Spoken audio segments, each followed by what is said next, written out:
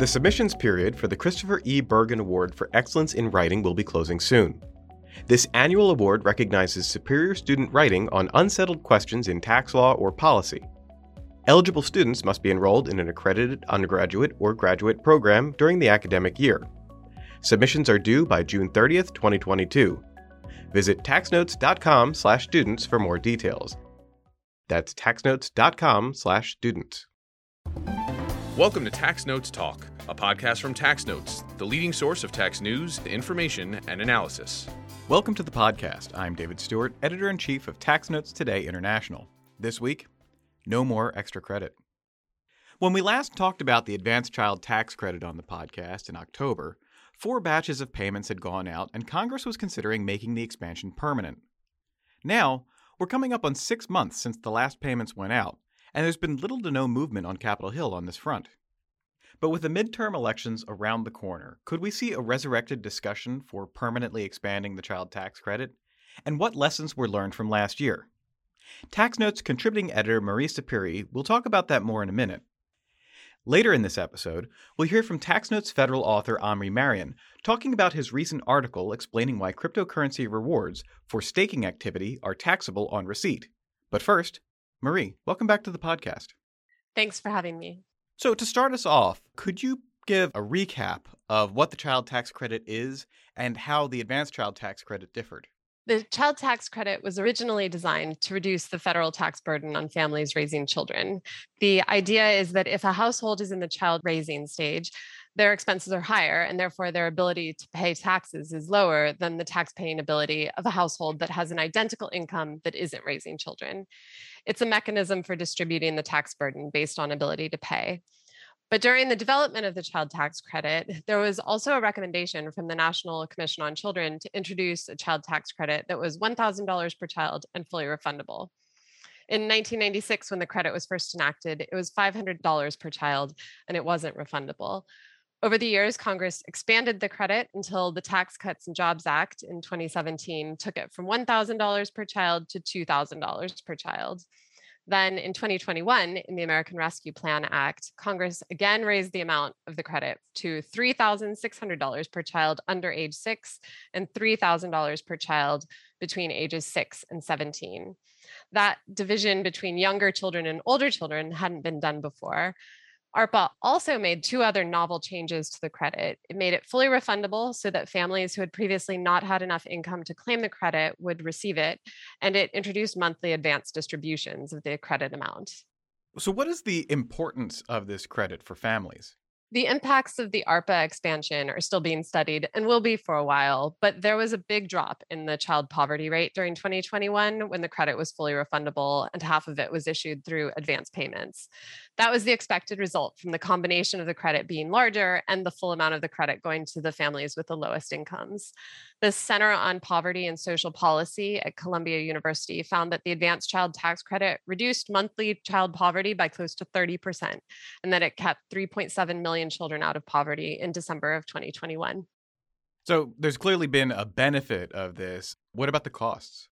The cost of the credit, extending the credit, is significant, and that's one of the major issues for legislators. The 2 revenue estimators for Congress are the Congressional Budget Office and the Joint Committee on Taxation, and both have provided estimates of extending both ARPA and the Tax Cuts and Jobs Act changes. Last December, the CBO estimated that making the 2021 credit under ARPA and the TCJA permanent would cost $1.597 trillion between 2022 and 2031. The JCT has made estimates that the TCJA changes would cost around $85 billion per year for a permanent extension. They're due to expire at the end of 2025. And they estimated that the ARPA changes would cost around $105 billion in 2021 and 2022. When you combine those TCJA and ARPA estimates, you have a cost of extending the policy in effect for 2021 of somewhere in the vicinity of $190 billion a year. Now, I understand you recently talked with someone about the child tax credit's effect on families. Who did you talk to and what all did you talk about? I spoke with Elaine Mag of the Urban Brookings Tax Policy Center, and we spoke about the recent research into the effects of the Advanced Child Tax Credit, which includes research that she recently participated in on the effects of the expansion on food insecurity and employment. All right, let's go to that interview. Thank you, Elaine, for joining me today on the podcast to discuss the recent history of the child tax credit and your recent research on it. Thanks so much for having me. To begin the discussion, would you take us through some of the recent history of the child tax credit and especially some of the big changes that were made for 2021? Sure. So the tax credit started out as a $400 credit. It quickly moved to $500. And this is way back in the Clinton days. And that tax credit was for families with children under age 17. And it could only be used to offset taxes. Fast forward a little bit to the Bush tax cuts, and the credit has grown to be a $1,000 tax credit. And at this point, it becomes partially refundable. And what that means is you need to earn some income. And after you jump over this income threshold, you start receiving additional credits, and you can use that credit to offset taxes owed and also receive a tax refund. The big change comes in the Tax Cuts and Jobs Act when the credit doubles. It's now worth $2,000. It still only covers children up to age 16. You have to earn $2,500 to access the credit. Every dollar you earn after that, you receive 15 cents of tax credit, and you can receive up to $1,400 of that $2,000 as a tax refund, and the rest of the credit can only be used to offset taxes owed. So this sets up a situation where middle and high income families get $2,000 per child. Low income families get nothing for each child if they're very low income, or up to $1,400 per child. That means that there's 27 million children living in the United States that don't receive the full value of the tax credit simply because their parents don't earn enough. Along comes 2021, and it's a big revolution for the tax credit. The first thing that happens that catches a lot of headlines is the tax credit increases in size. So now the credit is worth $3,600 if your child is under age 6, or up to $3,000 if your child is ages 6 to 17. So they've added an additional year of eligibility, but really importantly, they've targeted additional resources at those very low income children. The second thing that happened is the credit now becomes fully refundable. And what we mean by that is that you can receive the full $3,000 or $3,600 per child, even if you have no earnings. This means there's going to be new people brought into the tax system that aren't traditionally required to file a tax return. And then the final change that's pretty important is the credit was paid out as an advanced monthly payment starting in July. So for many, many families started receiving payments that lasted from July to December that would total half of the credit they expected to be eligible for. So now that the dust has settled a little on the monthly advanced child tax credit distribution process, which was new for the IRS and taxpayers last year, and most taxpayers have filed their 2021 returns, what is your assessment of how the implementation of the program went? So for the most part, it went really well. There were 61 million children who received credits on a monthly basis, most of them for the full period from July to December. There were about 2.1 million families who opted out of receiving that advanced payment. So after July, they went into an IRS website and they simply said, I don't prefer to receive my credit this way. Those families received the full value of their credit when they filed their tax return. Families that had received half their credit received the other half when they filed their tax return. The tricky thing was families with very low incomes who the IRS had no information on because they're not required to file tax returns. There were a lot of outreach efforts to find these families, and there's some evidence that people signed up for the credit and were able to access it. But I think there's still some lingering concerns that very low income families did not get the credit simply because they didn't know they were eligible for it. There's still a lot of community outreach happening to try and find those last children. And of course, that will continue for probably even a couple years. Your recent study with colleagues at the Urban Brookings Tax Policy Center assessed how the child tax credit affects employment and material hardship. Would you tell us about your research and the impact that the child tax credit had on key metrics of hardship like food insecurity and employment? Using the Wellbeing and Basic Needs Survey that the Urban Institute runs, my co-authors and I looked at, were there differences in people who reported receiving the payments and people who didn't receive the payments? And we looked at them in 2 points in time. We looked at them in December of 2020, so before any payments had gone out, and also in December of 2021. We found what many other studies have found, that families who received the child tax credit reported reduced rates of food insecurity. And we also asked this question of, were they less likely to go back to work? So they're receiving payments. Does it discourage them from going out and finding a job? And what we found is there's no difference in the group of people that received payments and the group of people that did not receive payments. Both groups increased employment relative to December 2020. And there were no significant evidence that people were sitting out of the labor market. Are there other metrics that are being studied that will help paint a complete picture of the effect of the advanced child tax credit? And how might those help policymakers to understand the effects of the policy?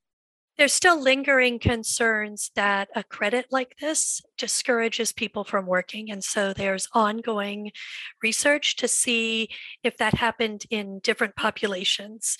There's also research that's ongoing that's trying to look at questions related to stress in a household. Was it reduced by receiving the monthly payments? Did we see child abuse go down in those households? Were ER visits different for families receiving the credit and families that didn't receive the credit? Or did we see changes in mental health and child well-being after the payments started relative to before the payments started? There's a lot of quick evidence that came out that showed food insecurity dropped by as much as 25% once those payments started going out. But there's probably other things that were happening in those households too that might have been good for children. Support for this podcast is provided by SafeSend. Empower staff with tax automation software that is transforming the accounting profession. The SafeSend suite improves your firm's processes, from engagement letters and client organizers to assembly, delivery, and e-signing of tax packages. The SafeSend suite makes it easy. Clients love the intuitive, consistent experience at every step of the tax engagement. Staff love reducing the time they spend on manual, labor-intensive tasks. Schedule a demo at safesend.com to see it in action. That's safesend.com. What conclusions can be drawn from your research, and what are the policy implications that Congress should consider in the future in designing changes to the child tax credit? So I think the easy conclusion is when you give resources to parents, by and large, they want to do right by their children. They want to provide school supplies. They want to put them in aftercare programs. They want to provide a safe space for them to be. And we see evidence of all of that happening after the payments started. We also learned a little bit about monthly payments. We looked at, did people like those monthly payments? There's evidence in the past that families shied away from monthly payments of another tax credit, the earned income tax credit. So we wanted to ask now, how do people feel about the child tax credit? And we found that the most popular response of the families that received the credits in 2021 was that they preferred receiving a monthly payment. Higher preferences, the lower income you are, lower preference if you're higher income. So I think for Congress, there's not only a question about how big should the credit be, but there's also a question about, should we go back to delivering it largely as a tax refund at one point in the year, or should we do something to try to deliver it throughout the year? And what other research might be useful in this area? And in particular, what might help assess the impact of longer term code changes, since this was a temporary provision? I think that for many years, we will be looking at this group of children that received this extra income in their household and see how that plays out. There was some recent research that showed babies who are born in December tend to do better than babies born in January. And that is attributed to the tax assistance that goes into that household. So even a 1 year jump on getting benefits, though the lifetime benefits are roughly the same, helps very young children. And we're seeing that children are being observed in their 20s and, a little bit later, and they're looking at their earnings are a little bit higher. And the authors attribute that to the child tax credit. So I think now the question will be this short 6-month period where families got monthly payments, and then this tax year where their credits were significantly larger in some cases. Does that have some sort of long-term impact? And if members of Congress begin to see delivering payments to particularly very young children as an investment, they might change their thinking about tax policy. And so I think that's an area that's really ripe for research. I think this question of employment is also going to remain on the table. And so researchers will continue to find new ways to look at, did employment decisions change? There's some evidence that people use the child tax credit to actually help them go to work. And so we want to know what factors were work enabling and what factors were things that potentially suppressed work. And is it different based on who you are? If you have an infant, do you react differently? If you're a grandparent taking care of a child, do you react differently? And then the final thing that I think a lot of research should happen in is in particular communities. So do infusions of cash mean something on a community level? So does it mean there's enough income in the neighborhood that a grocery store might move in, maybe banking services move in? So there might be an opportunity to look for community changes that started to happen under this advance payment. Great. Well, we'll look for all of those papers to come out. So to conclude, given the expiration of the advanced child tax credit at the end of last year and the upcoming midterm elections, what do you think are the prospects for Congress to make any changes to the existing child tax credit this year? It's extraordinarily disappointing to me that the child tax credit has not yet been extended. There's substantial evidence showing that it was good for families and it was good for children. Does that mean maybe there's an opportunity to do something before midterms? I hope so. Historically, we've never had an expansion of the child tax credit that we then walked back later. And so I still hold out hope that that will be true with this policy as well. Thank you so much for joining me for this most interesting discussion. No problem. Thank you so much. And now, coming attractions. Each week we highlight new and interesting commentary in our magazines. Joining me now is Acquisitions and Engagement Editor-in-Chief, Paige Jones. Paige, what will you have for us? Thanks, Dave. We're taking a break from the usual this week to announce that there's 1 week left to enter the Christopher E. Bergen Award for Excellence in Writing. This annual award recognizes superior student writing on unsettled questions in tax law or policy. Eligible students must be enrolled in an accredited undergraduate or graduate program during the academic year. Submissions are due by June 30th. Visit taxnotes.com/students for more details. And now, for a closer look at what's new and noteworthy in our magazines, here's TaxNotes Federal Editor-in-Chief Ariel Greenblum. Thanks, Paige. I'm here with Omri Marion, Professor of Law and the Academic Director of the Graduate Tax Program at the University of California, Irvine School of Law. Welcome to the podcast, Omri. Thanks for having me. I'm very glad to be here. We're here to discuss your Tax Notes federal article titled Law Policy and the Taxation of Block Rewards. Could you give us a brief overview of your article? Yes, sure. I make 3 arguments in the article. The first one is that block rewards are taxable upon receipt as a matter of law. And this is in response to certain arguments that have been brought forward recently, mostly by the cryptocurrency community, that block rewards should not be taxable until sold. The second argument questions whether it is good policy to tax block rewards when received, and their argument that yes, it is good policy. And finally, I address a rather confusing issue about the taxation of block reward when received, and this is whether it is good tax planning or not, because the cryptocurrency community pushes against taxation when received, and I argue that this is actually bad tax planning. You want it to be taxable upon receipt. Thanks. What prompted you to write about this topic? I think it's mostly the JART case, a case currently that is running its course through courts where a taxpayer is trying to argue against the taxation of block rewards upon receipt. The arguments have been around for a while that block rewards should not be taxable at receipt, but I didn't view them seriously until the JART case. I just think that the arguments are ridiculous as a matter of law and are also advancing bad tax policies. So once it hit the courts, I decided I should probably say something about it. Great. Before we let you go, where can listeners find you online? They can find me on Twitter at Omri_Marian or on the website of the University of California, Irvine School of Law. Thanks for joining us on the podcast, Omri. It's been a pleasure. You can find Omri's article online at taxnotes.com. And be sure to subscribe to our YouTube channel, Tax Notes, for more in-depth discussions on what's new and noteworthy. Again, that's Tax Notes with an S. Back to you, Dave.